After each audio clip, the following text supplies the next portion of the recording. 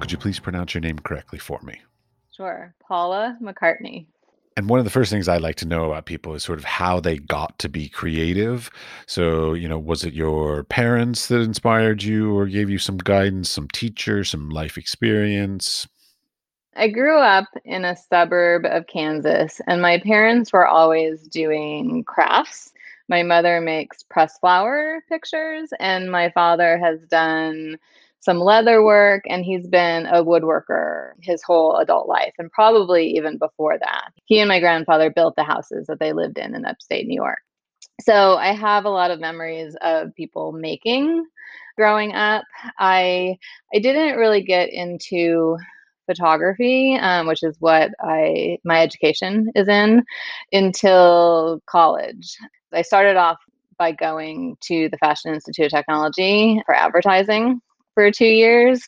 And the first year I loved it. It was like cut and paste, like literally cutting paper and pasting it together to make ads. And then it was writing copy, which was I felt was really creative and I loved doing. And then the second year was all business and math, which I was horrible at.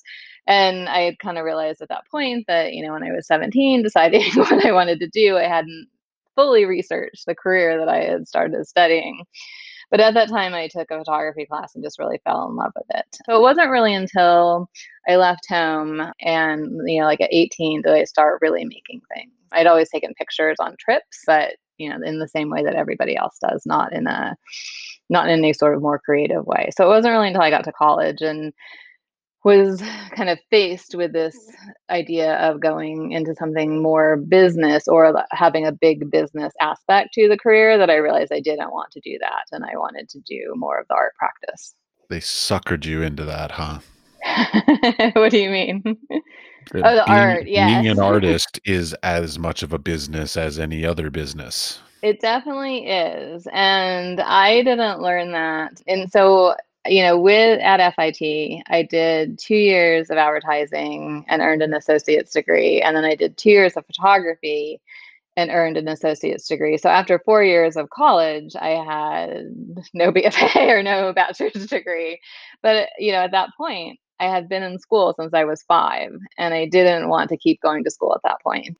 So I worked for a commercial photographer for a year, and that was a great experience in the fact that I realized I didn't want to do that because he was a very great person to work for. He's a very kind employer, but he shot products, mostly toys, and then did headshots. And I had seen, so it was a great experience in that I got the experience assisting him and I got experience printing, right? Like I am becoming a better printer on someone else's work, which was a very valuable experience. But I saw that he was not making his own work, like his personal work, and just wasn't happy. So it was this great experience, and that I realized, okay, I don't want to do this either. And then the year after that, I did a full-time program at the International Center for Photography, and that was amazing. And that's, I think, what like suckered me in because I was taking classes with all these fine art photographers who were living and working and showing in the city. And I think that was the first time. And I had these creative classes. I had a class with Sally Gall, who I ended up working for and having a really wonderful working, and like she's a mentor to me. I had a class with Pelton Ellepy and Brico and Stephen Fraley. So I had classes with all these really wonderful, creative, smart thinkers and makers that opened my eyes that like, oh, I could be an artist. Like that's a choice for a career.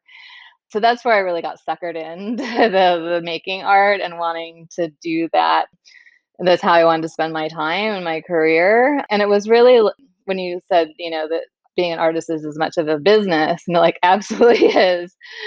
I learned that from working for Sally Gall because she would tell me, and I assisted her in her dark room and did other just artist studio work for her. And she would always tell me, Paula, it's not just making photographs, it's all this other stuff. And it was really from her that I learned that pretty early on. I was probably in my mid 20s at that point. So, the relationship was so valuable in so many ways, but especially just kind of that professional practice part that I don't think I really kind of realized I would never put that label on it at that point.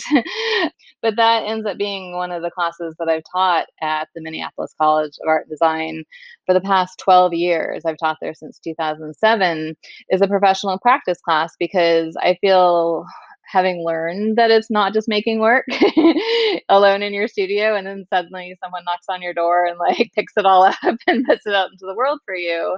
But that's what the movies tell us it will be like. Yes. Or you just sort of assume that's what happens when you're, going around all the galleries in Chelsea and seeing, all these gorgeous shows that have been paid to produce and all of that. And, so yeah, it seems like it should be that. But I think knowing the importance and knowing how much time that you'll spend on that other part of it can be super beneficial. And it, gives you skills that allows you to do the making work part. So I'm kind of a geek in that I do really, it's a class that sophomores have to take. And they're like, wait, what? That we have to do all this other stuff. But I think that it just pays off so much having those skills of speaking, of writing. Well, that's interesting. You all do it as a sophomore because I've taught it also at my schools Okay. that I've been at, and generally they wait until like second semester senior year to make you take a professional practice. Like basically, once you're done all your stuff and you're actually putting your portfolio together to try and get an internship, a job, or Right. assistantship or something, Yeah. that they wait that long. And I always thought that was far too late. Like Yeah, they should have been absolutely. taught that stuff much earlier. I think so. I mean, they have a short class as sophomores, and then they have a studio length class as juniors, which they're then my classes, all of the different majors, and so it's art and design. And then as a junior, they go into within their own major, so they can be more specific about what they'll need to do with the professional part of their practice. No, I think it's good because I kind of joke, but I don't even think it's a joke. It's like you have to write a really bad artist statement as a sophomore, so you can write an okay one as a junior, so that when you're a senior, you write the really good and thoughtful one. It doesn't just come by like all of a sudden all of a sudden you can write it when you're a senior because then you have a body of work, right? You need to like start developing that. You need to practice that in the same way you would practice like taking photographs or drawing or sketching or whatever you're doing. And so I think like that's this learn activity in the same way that the more, to me, more interesting making is this practice activity. I'm 46 years old and I don't flex that writing muscle very much. And like, so my skills are probably pretty poor at this point. But like when you're young, you're constantly making more and more work. And so you're constantly having to sort of use that muscle and write better and better and rewrite and revise and get feedback and all that. But like as you get older, you do it less often. And so maybe like I feel like I'm at this point, I'm probably not very good at it. But in all honesty, I also feel a little out of touch as far as what is desired when it comes to those kinds of text. Because Mm-hmm. like when I was in school, like just to show you the dating on my schooling, when I was in school, one of my professors actually told me that what you should do is start off with a Latin phrase and then you quote a philosopher Yes. of some sort. It doesn't matter, Kant, Freud, whatever, Right. it It doesn't doesn't matter matter. who. You just but throw in some deep philosophical something or other, and then sort of like come and be a bit, you're like your own cheerleader basically to try to Mm, convince everybody how amazing your work is and how stunning and all that kind of stuff. And I'm fully aware that that's not true anymore. That is right. not what people want. No, you're not supposed to evaluate yourself or the quality of your artwork in your statement. You're just really supposed to explain what's there and why.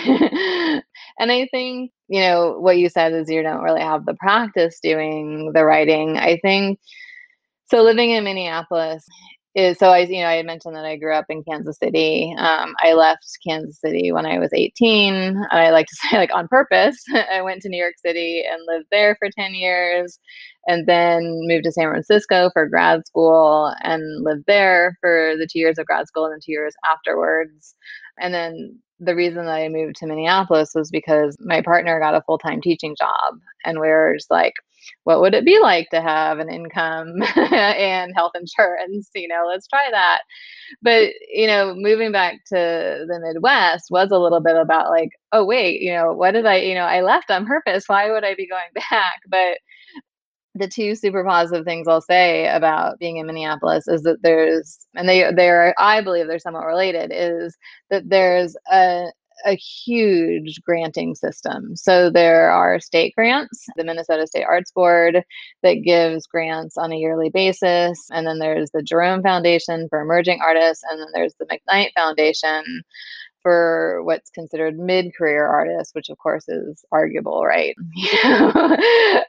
But the funding for the arts is just amazing. It's so amazing. Which, just so I don't forget my linking the two things, is that there's a lot of artists in Minnesota and in the Twin Cities. And I have just such a great support group and so many people and artists that I can talk to about work and that inspire me and just really great friends. And I think that there's so many artists because there is the funding. It seems to me that a lot of people have moved here for one reason or another, or they grew up here, maybe went to school somewhere else and have come back. So there's a huge artist community for being in the Midwest, which I wasn't aware of when I moved here.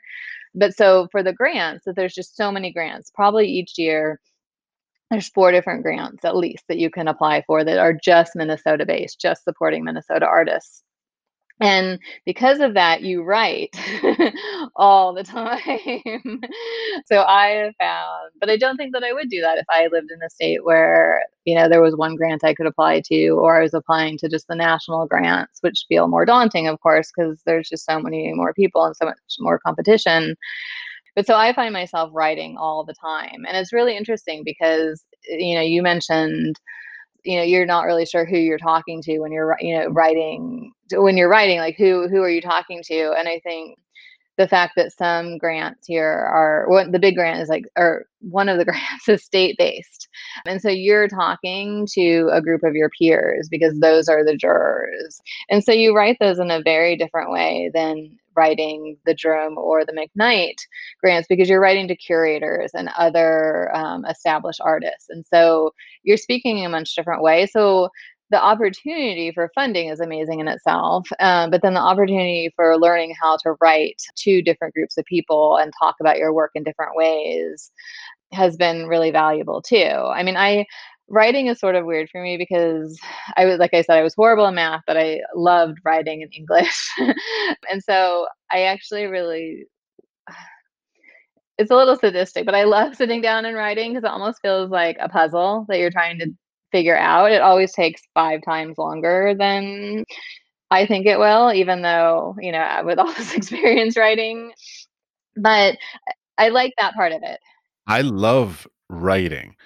And I can write a very long, eloquent thing. The difficulty is when they give you the, like, character constraints or Oh, word constraints. Like, yeah. if you just said, "Write an artist statement," like, I could write it and you would get it by the end of it. I Right. mean, it might take 3, 5 pages for you to figure out what I'm doing, but, like, the difficulty is trying to be able to take what you could express very eloquently had you, Right. endless word space, and condense it down to some preconceived idea of how many words or characters they Like say is enough. 150 words, yes. I can barely fit my name in 150 words. Like, I mean, it's ridiculous. Like, It is very, and that's also, I think, like, that's a big part of writing when you're writing for funding, right? Or to apply for an opportunity that you take your very, like, thoughtfully written piece and then you're hacking it up and saying it in a worse way. So you can see it in a more concise way. Yeah.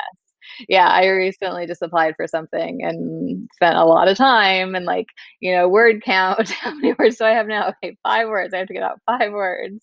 oh, there was one that I had to basically take out all of the beautiful, eloquent words and replace them with very simple words just to fit the For, character like, a count. character count, yeah. Yeah. The word count is definitely more generous because you can at least still use the words that you want to use, and you don't have to make contractions out of everything.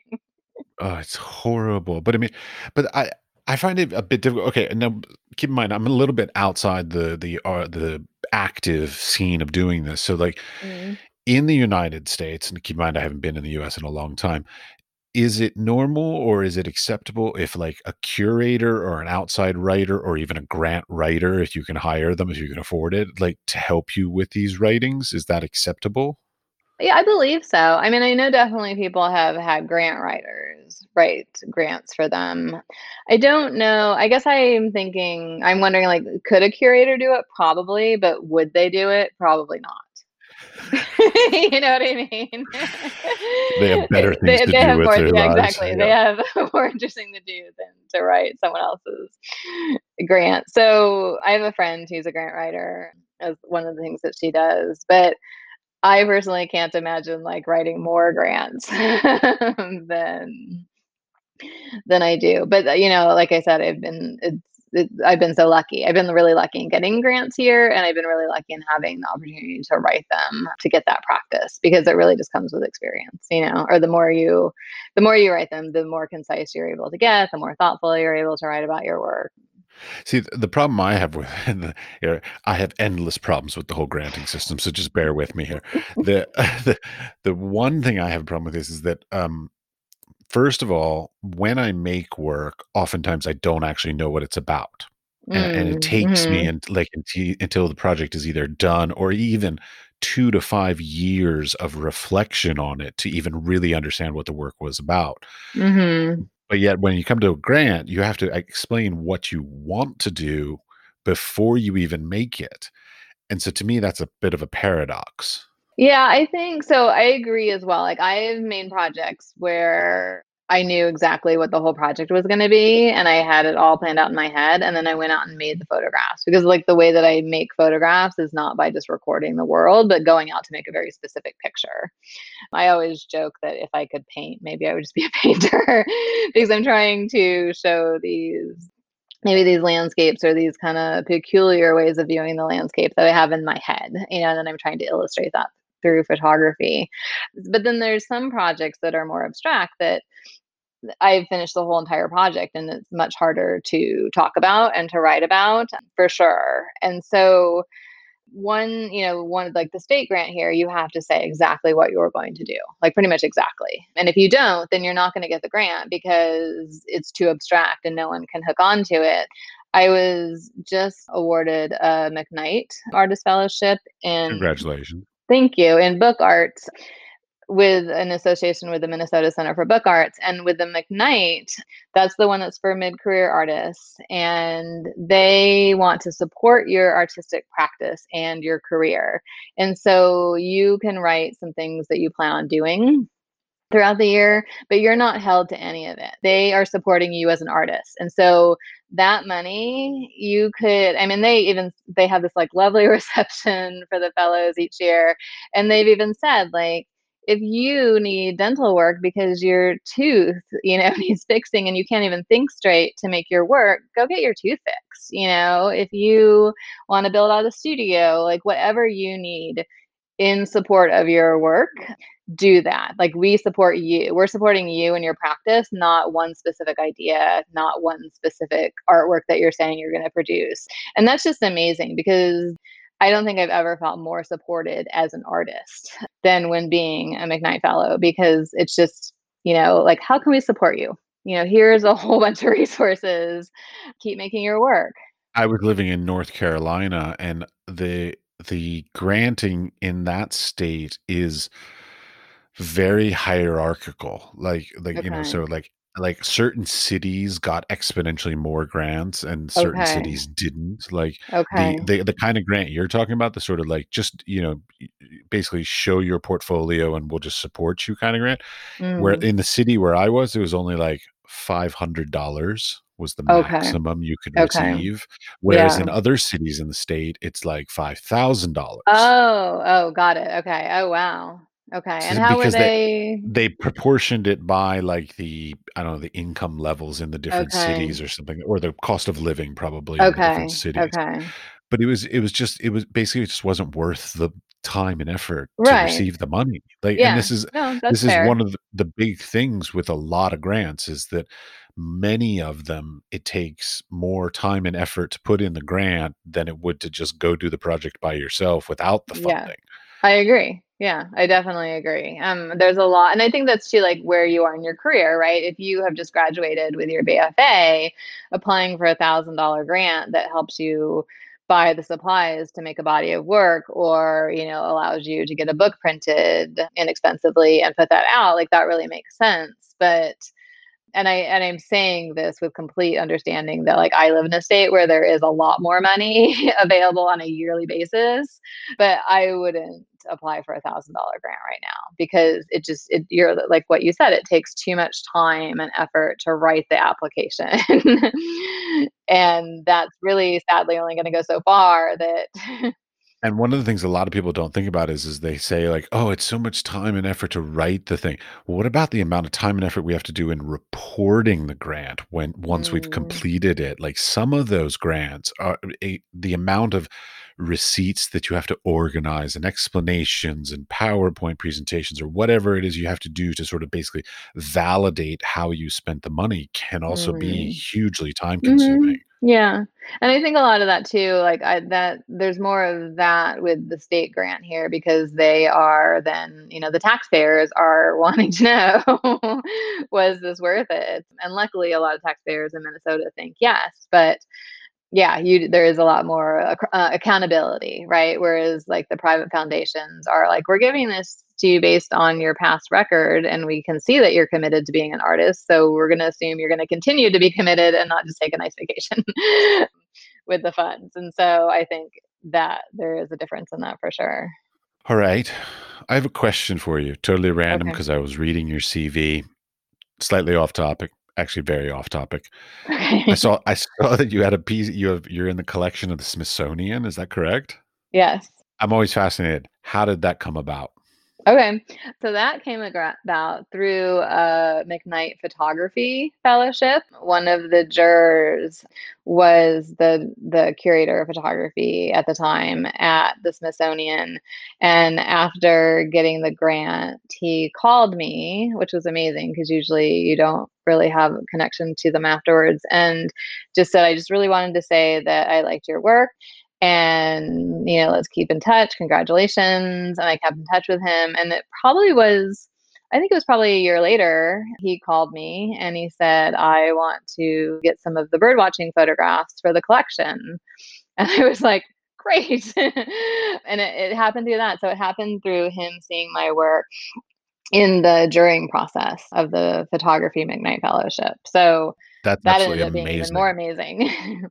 Yeah, because, I mean, another one of my pet peeves, I feel like I'm on a rant today, but one of my other things is that there are so many competitions, and in the old days, like when I was a wee young budding emerging artist, the idea of these competitions and these grants and these things like this were to try to connect with the jurors. Like that was the point. Like I even remember my professor saying like, don't worry about what the competition is, worry about who the juror is, because that's Yeah, why yeah, you enter it, because you want to yeah. connect with them. You want to get your work in front of that person.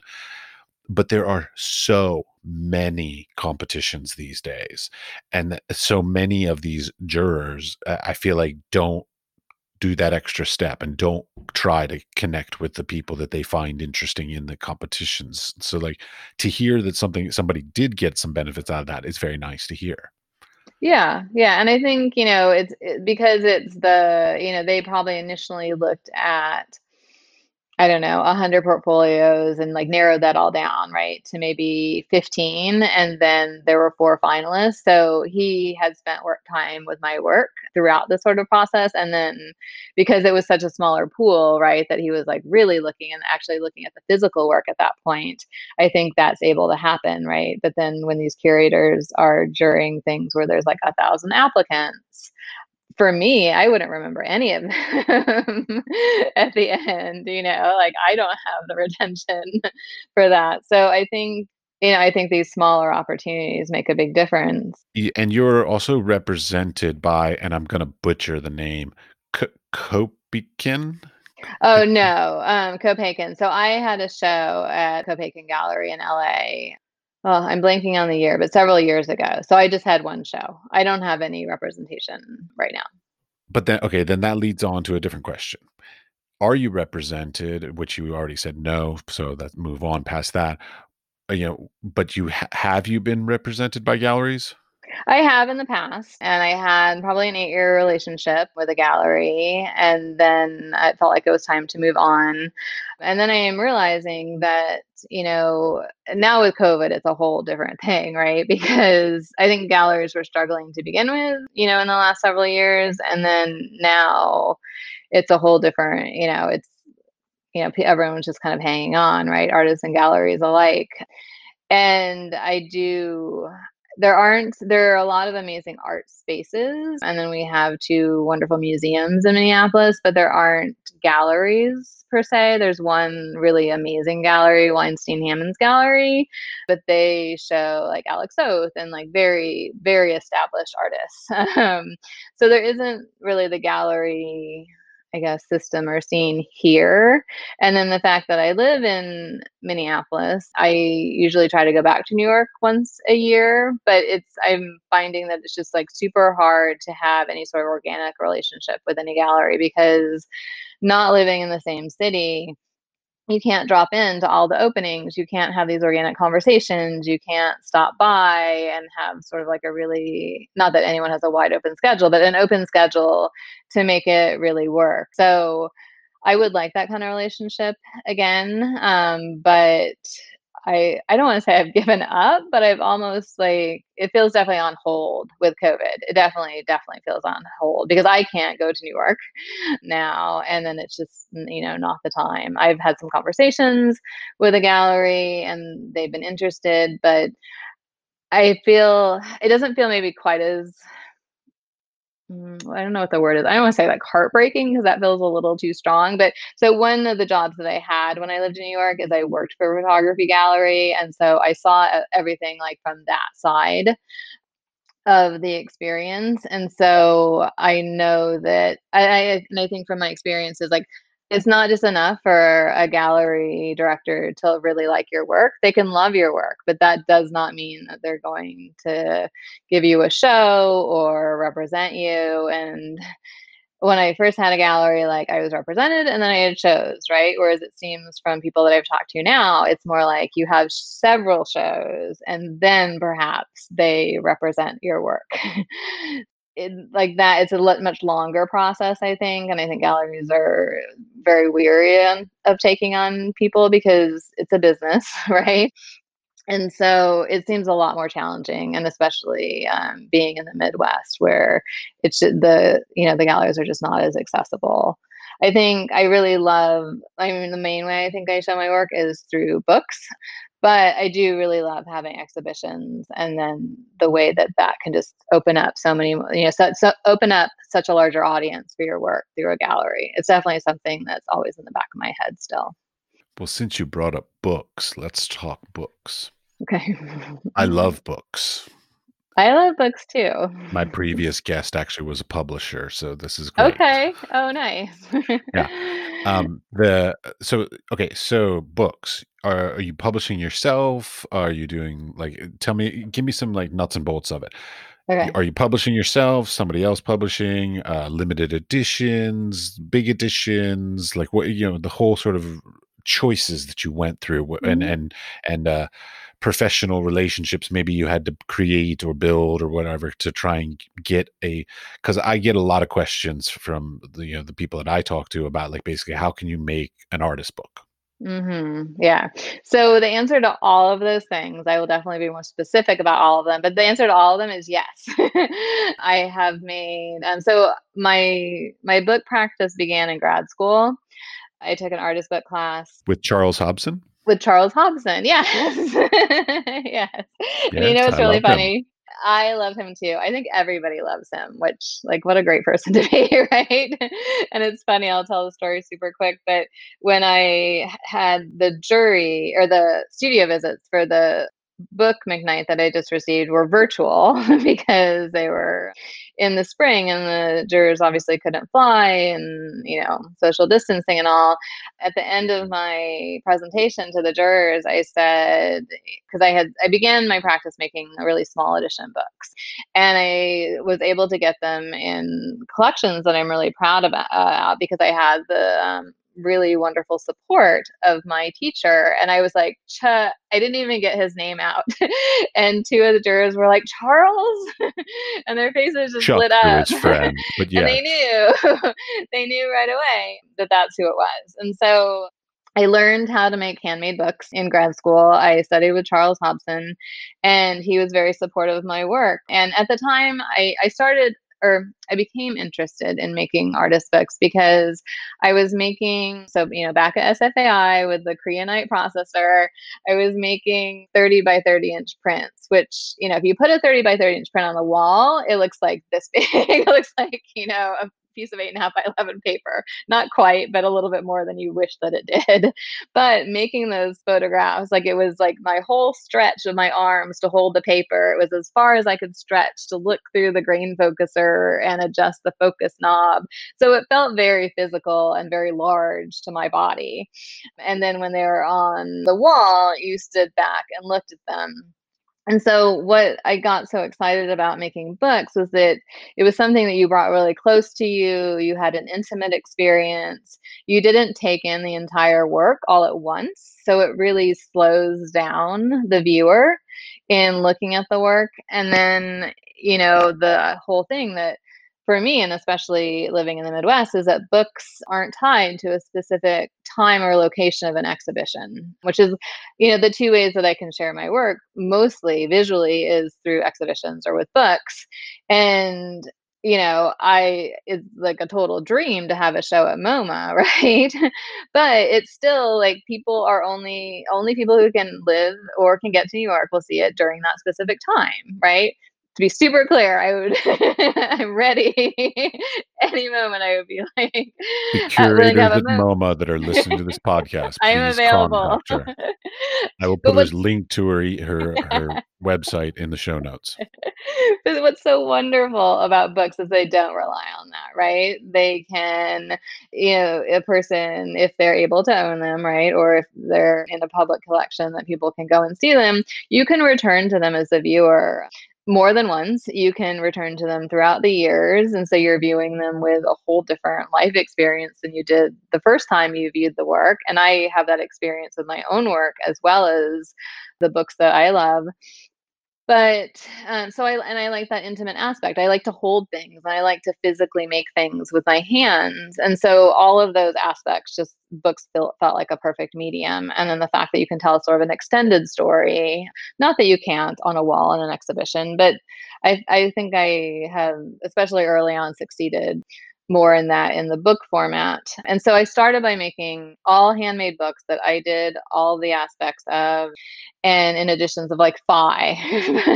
And the book pages were actually folded C prints or folded gelatin silver prints. And I really thought of them as like artworks, like akin to like sculpture or like an artwork, right?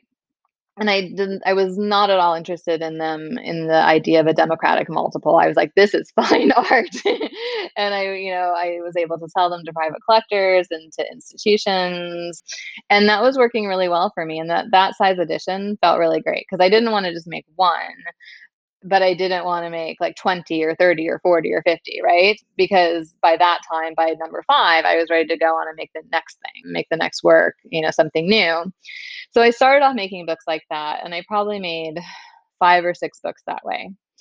And the last book I made that way was an artist book called Bird Watching, in which I got my first grant from the Women's Studio Workshop to produce that book. And at the time, you could get the funding to produce the book in your own studio. You didn't, I don't want to say have to travel there because I actually would love to go there at some point. But you could just get funding to make the book. And it was this wonderful learning experience. And I made a complete book dummy. The pictures that would be in the book, the design, everything. And that was kind of really a key kind of learning moment. And that's how I've had books published in later on as well. But so going back to the bird watching one, I made that book. I wrote a whole budget, and it was $1,000 grant, right? It was the very first grant I applied for. And I had no idea how much paper cost because the paper in my book was before it was end sheets because the photographs were the paper. And, color printing paper, C print paper is very cheap, or it definitely was then. I don't know if it is now, but it was at the time way cheaper than inkjet paper, I'll say. But so I made this, I said I'm going to make an edition of 20, which felt enormous to me. But I was like, I'm getting funding. Why not? Right. And so they wrote back to me saying, we love your project. We're giving you the grant, but we only support editions of 40 or more. And I was like, no problem. And then once I started doing the math, I realized like, oh, I would be spending a lot more than $1,000 to make an edition of 40 of these books. But luckily, at the same time, I got an Aaron Siskind grant, and that helped to fund the book grant. And so I made the artist's book of birdwatching, edition of 40. The Women's Studio Workshop places it in a lot of collections, which is really wonderful. And then from that, let's see, I made that in 2006, I believe. And then a year later, I did a portfolio review, the Santa Fe. Oh, I'm totally blanking. It's called Center now. I feel like it might have been called something different when I did it. But I did a portfolio review and I met with a publisher, an editor at Princeton Architectural Press. And I showed them my book. And I tend to talk more when I'm nervous. Like, I don't just shut up and listen. When I'm nervous, I talk more. So I was showing her the book, talking away, and she was like, I think we'd like to publish this. And I was like, and blah, blah, blah, blah. And I was like, wait, what? And she's like, I love this. We were definitely very interested in this. But the artist book, with paper, with the photographs, is about an inch thick, and it has, gosh, maybe 12 photographs in it, right? It's a substantial object, but it's not a super long book. And so she said it would need to be turned into like 120-page text. But luckily at that point, when I made the artist book, I was maybe a third of the way into the series of photographs that are in the book. And by the time I met with her, I was finished and I had maybe 30 images in the series. So I knew that I could expand it. So having that artist book and this complete work, right? This complete idea, showing that to a publisher worked really well for me because they saw pretty much exactly closely, at least definitely in the text block, what they would be putting out into the world. And so I spent a year expanding that and had that published. So I had my first monograph published in 2010, and I had my son in 2009. So there's like one piece of what I'm going to say next. So I had a child and then I had these artist books that I had made and one published book. And I went and spoke at a Society for Photographic Education conference about books at Lightwork. And I presented my book work. And afterwards, a lot of people came up to me and said, oh, we knew about bird watching, but we had no idea you'd made any other books. And at that time, I was like, I knew it. Like, I had these books that I had made in these collections that I'm super proud of. And I really do want to have books and collections. But I did sort of wonder, like, how the only way people saw them, unless they were friends or people that I had presented the books to, was online. Because all of my books you can see online, page by page. But that's not really seeing a book, right? It's getting the idea of the book, but it's not actually experiencing the book. And so I was just like, okay, well, put so much of my thought and like heart and soul into these books. I do want to reach a much larger audience. And so it was that combination of having a child, having a lot less studio time, and wanting my books to reach a larger audience, that at that point I did start to think about the book as a democratic multiple, as something that I personally could afford to buy and that was in a larger edition, press printed, that could reach a larger audience. So after birdwatching, I made a book that was sort of a sub-series that ended up being part of the regular series eventually of the project, A Field Guide to Snow and Ice. And I had some money left over from an honor from a show that I wasn't expecting. Like, I thought I was going to get $300 at the end of the show left over, but I got 3,000. And so I was like, wow, here's money I was totally not expecting. It's not, earmarked for anything else. It's not my grocery money.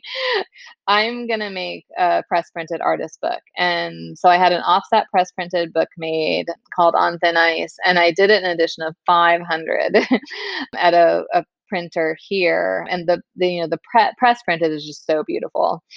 And I was just like, okay, I was originally going to do it in 250 because I didn't want it to be precious. I wanted to be able to send it out to any curator that I wanted to. I didn't want to worry about it, right? I wanted to have a lot of them, but I found out that the cost, it was something crazy. I think it was sort of like I would pay 2,800 for 250, or I would pay like 3,200 for 500. And I was like, you know what? 500. I'm just going for it. And I had it made, and I designed a cover that is die cut, but that kind of references this idea of hand cutting, so that it had a little sense of the hand in it. Because from going from making books, all by hand to something press printed, it just felt like, it doesn't feel like my work. So to get that little bit of hand aspect or feel into the book, that are press printed that I'm publishing, is really important to me. So I had really good luck with the book. I still have, some of them obviously out of 500, but I was able to sell a lot of them. And that really opened up, like, okay, I'm going to look at, because of the way that my life is structured, because I do really want to get it out into the world. For now, I'm done making those very small handmade editions. And I'm more interested, I think, in the idea, right? The idea of the book. I still want it to be printed nicely. I still want it to have this strong conceptual connection between the content and the materials. But I very much now am on the democratic multiple side of, of artist books. My master's thesis was a handmade book with Charles, actually, Okay. and over time, I became more about, like, the mass-produced book, and now in my, I don't know, middle age these days, I'm much more back towards the handmade books again. The hand of the artist with the prevalent, the sheer volume of stuff on social media and the internet and stuff like this, like, the idea of sort of hand of the artist is very much Mhm. in my mind again. Mhm. It was in my youth, and then I sort of lost it for a little while, and now I think it sort of goes in waves through the art world anyways. So, but one thing you brought up was that your handmade books early on, you said you got them in collections. What? How do you get books in collections? Well, the way that I got books and collections was from Charles making introductions to the librarians, to the curators, saying, I know of this woman who's making these books. I really think you should look at them. And because they really valued his opinion, they said, sure. So I had the same thing. Yeah. that's how I got in. Like early on, now, like probably one of my proudest collections is the artist book collection at the Museum of Modern Art. And I have multiple books in their collection at this point. And the woman that I work with there, I met her through Charles. She was at his studio about his work, and he was so generous and shared my work as well. And so, kind of making those connections early on, that then I can continue to stay connected with these people. I don't know how on earth I would have ever done it at that point, or even now, to be honest. I mean, it helps now, right? Because now, when I'm contacting curators that I haven't worked with before, that don't have any of my work in their collection, it's easy by email to be like, I just wanted to share my work with you. My books are in these collections, right? And it's kind of easy to promote yourself that way in writing, or it's easier for me to say those kind of things in writing than it is in person. I think, seeing that makes people consider, like, oh, okay, we'll take a look. Not always. I mean, it's not easy, and it's not easy because they get a gazillion emails and they're working on 100 projects and all of that. But I think, I mean, I credit like all of my early success, which of course, leads to the later successes with books, to having such a strong mentor situation, someone being so supportive of my work early on. Do you want another story about artist books? I feel like I love I stories. could do Go like go a to it. whole time of this. But so the second book that I had published, A Field Guide to Snow and Ice, I had met the publisher, Kevin Messina of Silas Finch. I think probably I want to say like 4 years before we worked together on this book. And I met him through a friend, Larissa LeClaire, who did the indie photo book library for many years and has since donated it to the Beinecke collection at Yale. So I was hanging out with her at an event, just chatting, and she introduced me to Kevin. And the bird watching artist book was she was having a small show of books that were from the indie photo book library, and he saw that book, and if I'm remembering this correctly, like he contacted me then later to buy that book. And then he bought a couple other small handmade books that I had a copy left of. So he collected my work that way. We stayed in touch throughout the years. Like when I made a new book, he supported that and added it to his collection.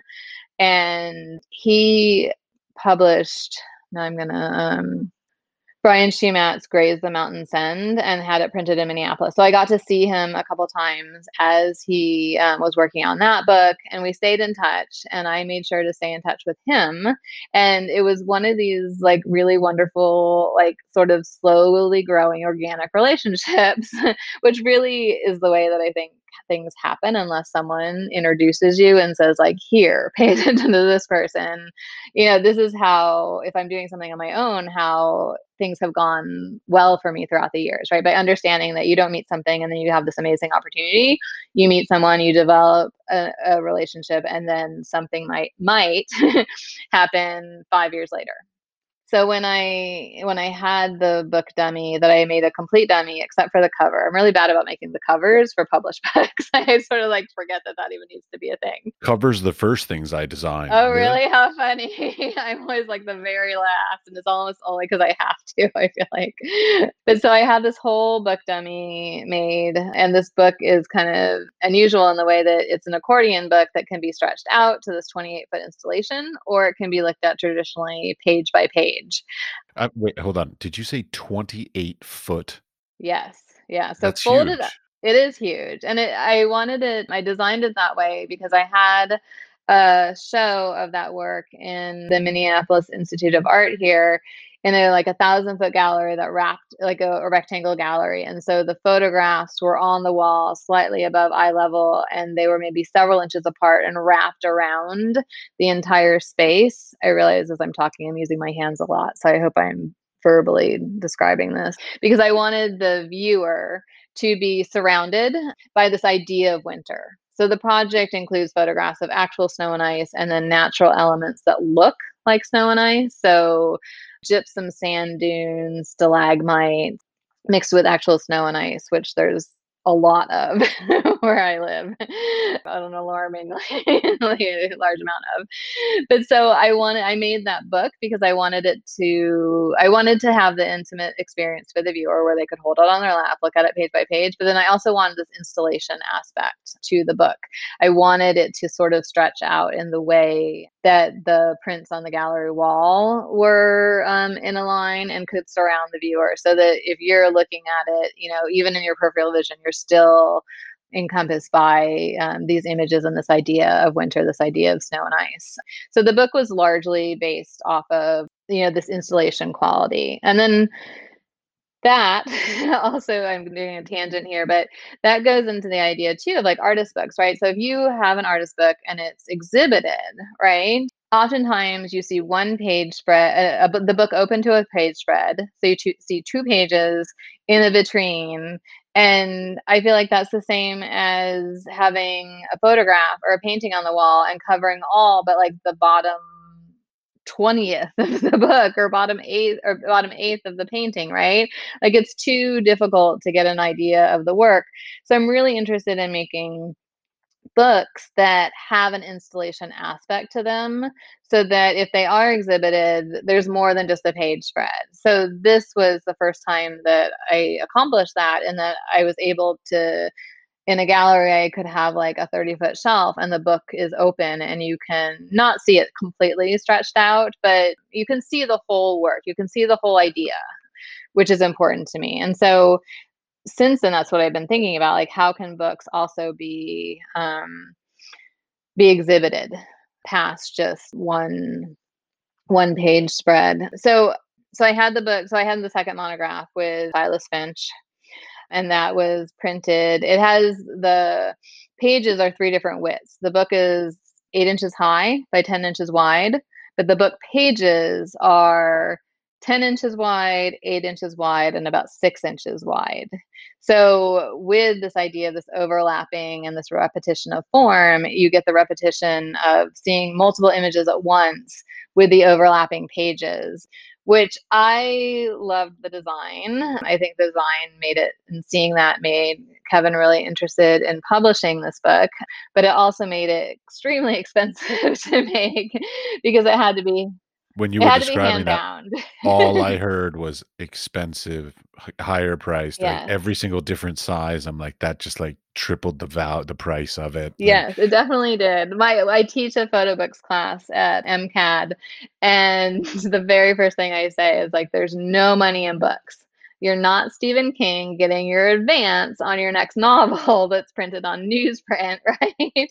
Or that you're this, very famous." I don't know why I always use Stephen King, but it seems like he has like a million books. he is the butt of many people's jokes, unfortunately, yes. That there's no money because it costs so much to make books that the if you want to make a book, you should not want to do it because you want to make money. You should do it because you want to get your ideas out into the world and share them with other people, and the time that you put into it. So you mentioned the fact that, like, contacted people who had previously bought your books and people buy them. So, like, what are the methods that you sell your work? Okay, So, like, so it's social media, on a website, email list, like, how do you yeah. keep people up to date with what's going on and, get connected with buyers? Yeah. So if it's not a monograph that someone else is selling for me, right, which is definitely how I prefer it. Because that part, like, I don't the part that I get excited first, I get excited about the idea. Like, my partner jokes that, like, yeah, I would probably be happy just coming up with ideas and never actually making anything. As we all would, Because yes. somehow in my head, I'm like, once I have the whole idea, it's done. Yes, I have the same thing. Because I envision every aspect of it. I know exactly what it looks like.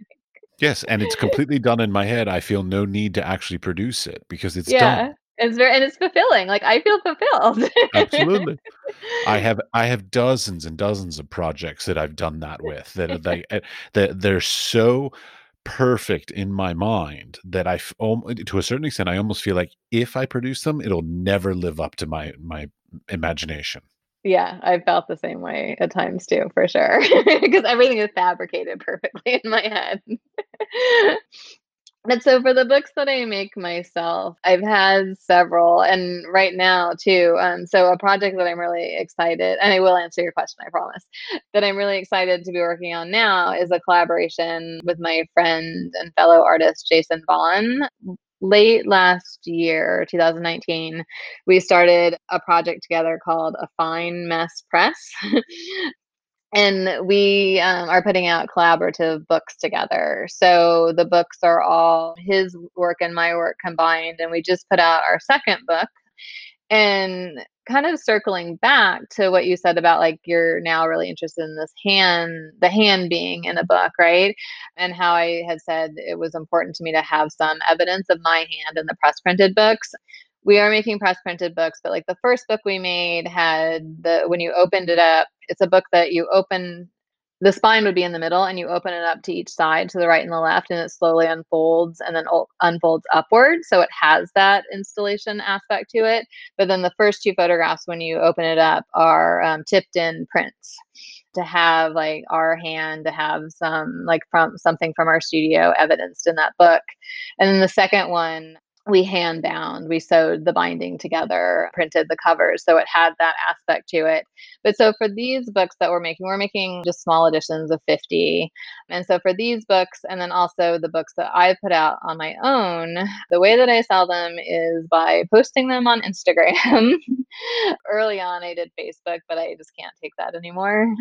But so posting them on Instagram, and then I have a list of people who have bought my books before, and I would email those people that I have a new book, larger book. So I did a book myself that I had gotten a grant, a state arts board grant to make, and that was kind of a larger book that was at a the books that I'm making now are like $25, where this one was like $75, and I wrote to collections to place curators and librarians who had collected my work before. So kind of reaching out one on one directly.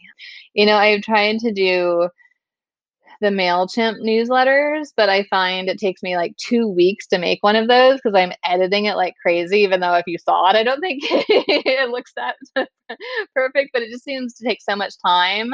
And then the fact that, only half the people open them. And then you're wondering, like, did they not open them because they don't like me? Or did they not open them because they actually didn't get it? It went to their spam. So I kind of have given up on that, I suppose, and just written specific people about specific works and just wanting to be like, I just wanted to share this new work with you. And then also saying, like, I hope that you're well. I hope that you've been surviving COVID. My family and I have been canoeing. Just to have that kind of personal thing. So I'm not just like, you're a book buyer, I have a book, here's my book, but to have a more kind of personal and maybe trying to have what I said, like that kind of organic connection to, because the people that I'm writing are people that I have known, at least professionally, for a while, and to treat them as people as well as people who can add my work to their collection. Because I think I've had good success to that, because I get emails back saying, it's so great to hear from you, I'm which is horrible at nice. that stuff. I'm horrible at social media. I'm horrible at keeping contact. I don't even keep in contact with my own family, really. So, like, it's just bad, Yeah, and I mean, it's a good professional practice to get into to just it really is. maintain those relationships, because this is one of my things is, like, to a certain extent, it's easy to meet those people and start the relationship, like, just be like, hey, you're interesting, hey, you're interesting too, like, that's easy. The hard part is maintaining it, trying to find the right amount of friendliness versus Mhm. professionalism, because Mhm. if you actually turn into friends, then they won't treat you professionally. And so, like, there's a really fine line of, like, how Mhm. close to be and how personal versus casual versus professional kind of thing to be with these people, and that it's that sort of line that, I'm really bad at. Mhm. Well, it definitely takes work, right? Like, as artists, we expect to put a lot of work into making the work, right? Like, no one is surprised by that, right? Like, maybe sometimes things take longer than you think they will, but like, you expect to be putting a lot of effort into that. But I think going back to this, what we started with professional practice, you have to put a lot of effort, and sometimes it feels like even just as much, or maybe it just feels that way. Once you make a book, if you were making it on your own, you still have like half the project of getting it out into the world. And that's the part that's not as fun for me, probably for most people. And you have to really be on it, and you have to do that work. And it's hard, right? Because you're like, I just spent a lot of time thinking about this work, and I am holding it in my hand, and it definitely feels finished now, right? Because we joked that it felt finished as soon as we thought of it. And so all that extra work, because at that time I'm always ready to go on to the next thing, right? And so there has definitely been times where I did not put as much effort as I should have into getting it out, or times that I didn't follow up when I really wish I had. And that's the part where you just like, that part's the work part, right? I mean, it's all work. It's definitely a lot of mental and emotional effort for any part of being an artist, but that's like the desk job part. And that's like, I think part of why I'm an artist, because I don't want a desk job. I just had to sit through, a week or 3 days of meetings, and my body feels horrible because I'm not used to sitting in a chair at a desk. And so, yeah, so doing that, you have to be really, really, really disciplined. And that, I have to make myself do that stuff. It doesn't, even though I feel like I'm somewhat good at it, it's still an effort. Absolutely. I'm the same way. I mean, if any given moment of the day, if I had a choice between doing paperwork or going in the studio, I'm always going in the studio. Like, Oh, I'm yeah. not going to intentionally go, paperwork, Paperwork. I should do that. Like, Definitely. no. I'll say, like, anytime I have to write a grant, I have, like, a spotless studio, because I will clean every aspect of my studio before I will sit my butt down in that chair to start writing. Absolutely. I do the same thing. Like Yeah, you can't do things you don't want to do when there are other things that you could in any way procrastinate by doing. definitely. Yeah. So, All right. Last question for you, okay. because you do teach professional practices.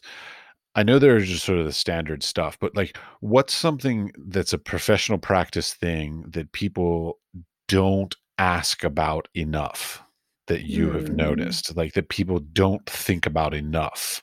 That's a really good question. Let me see. So I think like the biggest thing is so like we use this word like networking, right? Which sounds like such a dirty word, but in Oh, the it way is a that dirty word.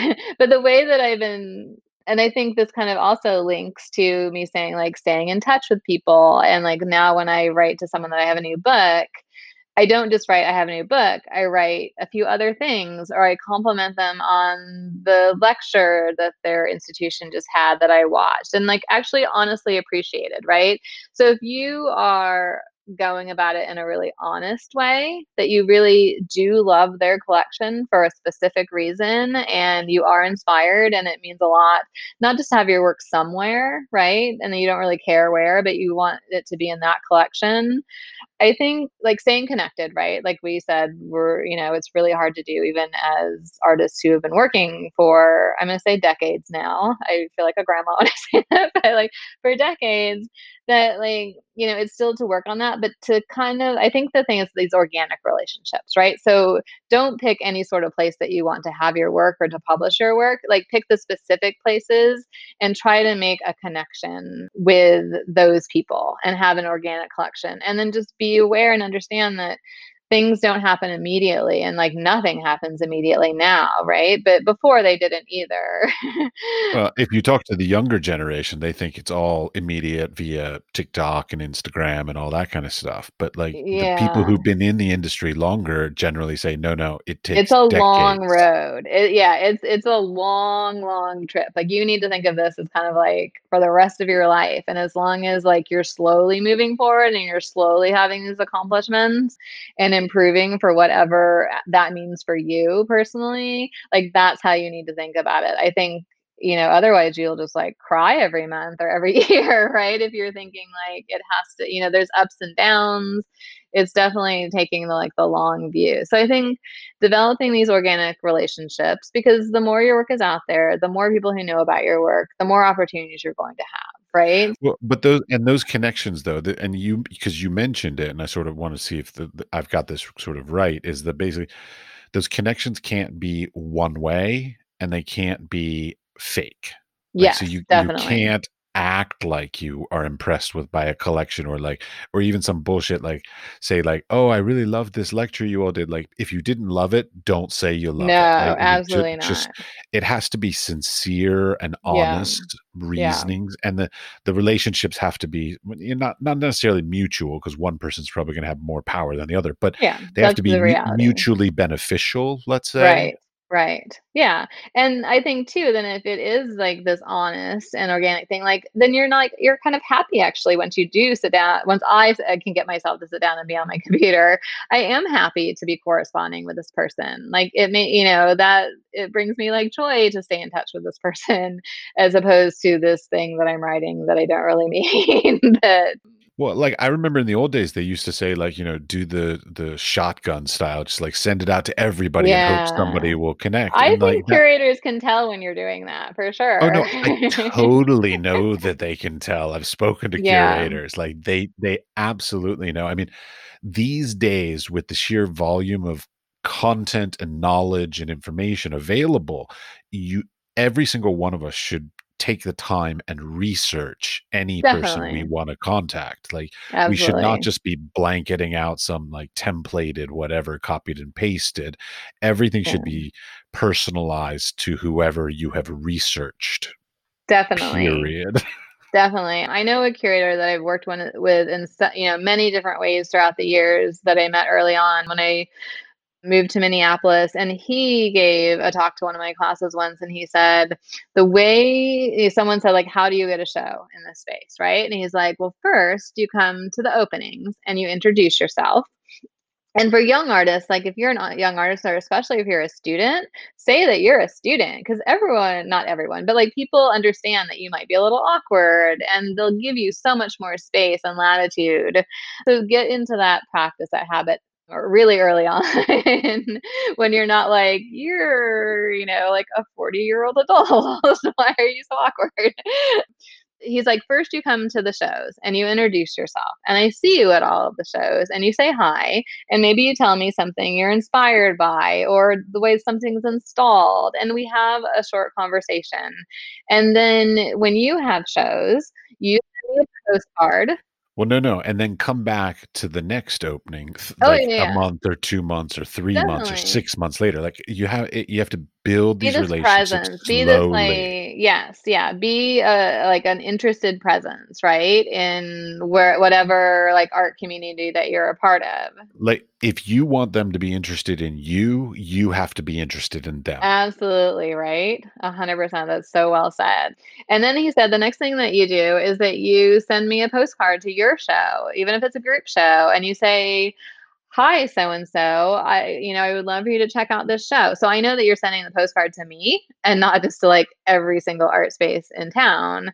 And then, like later on, you ask me for a studio visit and we start talking about your work. And then maybe if it's a good fit, right? Because it doesn't matter if somebody likes your work or not, it also has to be a good fit with whatever programming they're doing. And you as an artist have to be a good fit, right? To have a relationship with the spaces that you're working with, then maybe you'll have a show. And, so all of that, is a years long process. And like that, I think for people to understand that, I think it feels slowly attainable as opposed to this one, amazing moment that happens out of thin air. Well, the other thing that a lot of people don't understand it too is like when you're doing that, so like you just gave the scenario of basically making a relationship with one curator. Hmm. At any given moment, you're juggling 6 of those at the same time or a Hmm. dozen of Yeah. those at the same time. Like, 1 month you're maybe like talking to 2 people that could potentially do a show at XY institution or gallery, and also talking to a publisher and an editor and a whatever else. Like it's not like it's not a one-to-one thing. Like if I put the work in on this one person, that Right. one person is going to answer all of my Oh, career right. needs. Absolutely. Like Hmm. you are having to juggle constant relationships. And like my personal thing that I ran into a lot in my career is that sometimes like when you start being seen with and being associated with one curator, gallery, space, whatever, other opportunities get closed because like Mm. they don't want to Mm. compete or they don't want to Mhm. have, whatever sort of political reasons for it. But sometimes there's the nature of like you have to be thoughtful on who you even associate with because sometimes other opportunities can be turned away depending on who you work with. Yeah, yeah. It's not easy. It's not. I mean, it's to a certain extent, it's a little bit of like office politics, basically. Mhm. Yeah. Yeah. Sad but true. Yes. A number of other guests that I've had have talked about like issues of being a parent or being a mother. Mm. Specifically, it's more of a female thing than a male thing. Did that, choosing to have a child, did that impact your career in any way? Absolutely. Yes.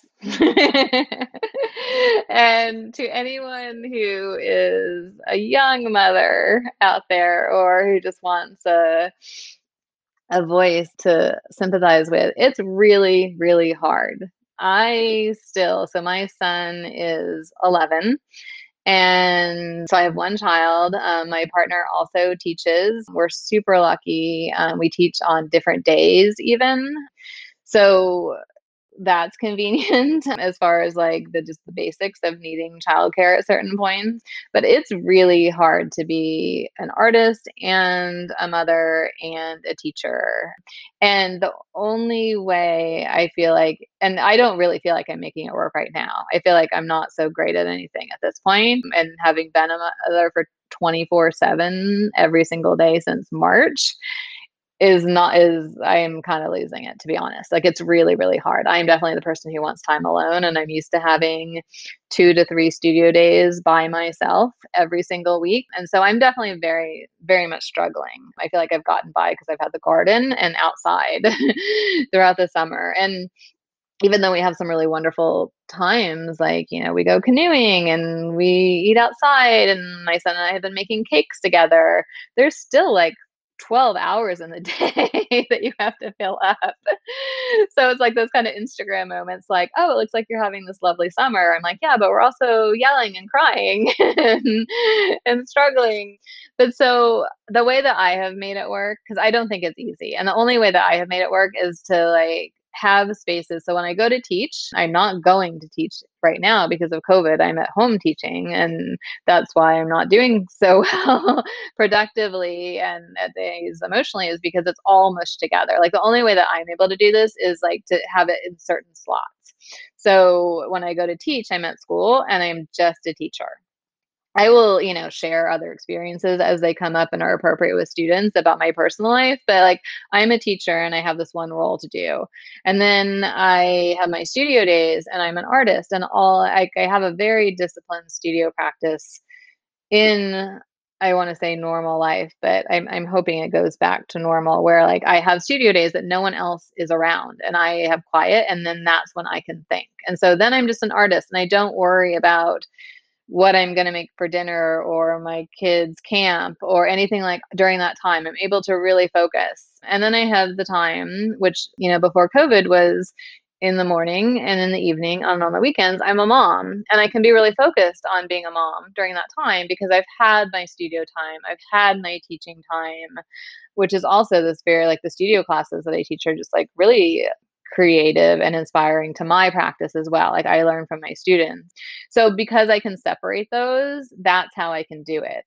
And it wasn't until my son started school, like in kindergarten, that I felt like, okay, I am a person again. I am a person who like has these different roles. Well, that's one of the things that's come up in the past is a number of women artists have talked about how like oftentimes there's like a 6-year gap in their CV because they're not as productive in those first 6 years, like between birth and children going to school, basically. So Yeah. they end up having like a gap space in their CV, and it's difficult to get back into the art world. So like they won't accept it because they'll be like, well, what have you been doing for the last 6 years? You've got nothing. And you're like keeping a human being alive. Yeah, but that's not new um, art. No, no, it's true, and I mean, I felt super lucky to have the bird watching book, the published book, come out when my son was, like, 10 months old. Like, I was so thankful to have that where, like, it was something substantial in my career that was happening. I had a gallery show at that time, and then so 2000, I think he was already in school, but then the next project. But I was definitely determined when, because he was born when I was 35, so I already had this fully established adult life, and then all of a sudden I also had a child. Not that sounded like it was a surprise. It wasn't a surprise, but like then we had a child, and so I was determined to keep my part, like my work, because that felt so closely tied to my identity as a person.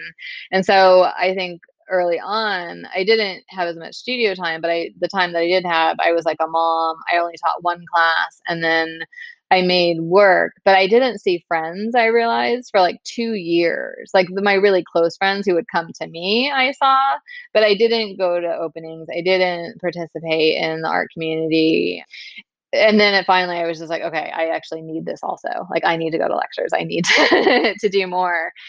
So I think being maybe a little bit older and being so attached to that part of my life, I did keep going. But I think my greatest fear is like right now, I just am starting this fellowship, but I have no studio days. And how am I clearly just need to get it together somehow to have studio time while my son is home. But I'll even just say this, like we talked about it, but like I'm able to talk to you without a bunch of noise in the background because I sent my my husband and my son to the store, and I know right now still because we're still talking, they're like driving around. I told my partner, I'm like, don't come back until I text you, and he's like, got it. So him being a supportive person to begin with, but then also an artist understanding, he's like, that's fine, but I can't do this very often. Well, thank you So for taking the time. well, I think because I want to be present, right? I want to be present in the thing that I'm doing, and I think that that's maybe the hardest thing as a parent right now, being present, as a parent, as an artist, as a teacher, when it's all just lumped together. All right. Well, thank you very much. Thank you. Thanks for the opportunity to share all these ideas and thoughts. And it's been really nice talking to someone. And even though I'm only seeing you on a screen, it's so nice to see another person and talk.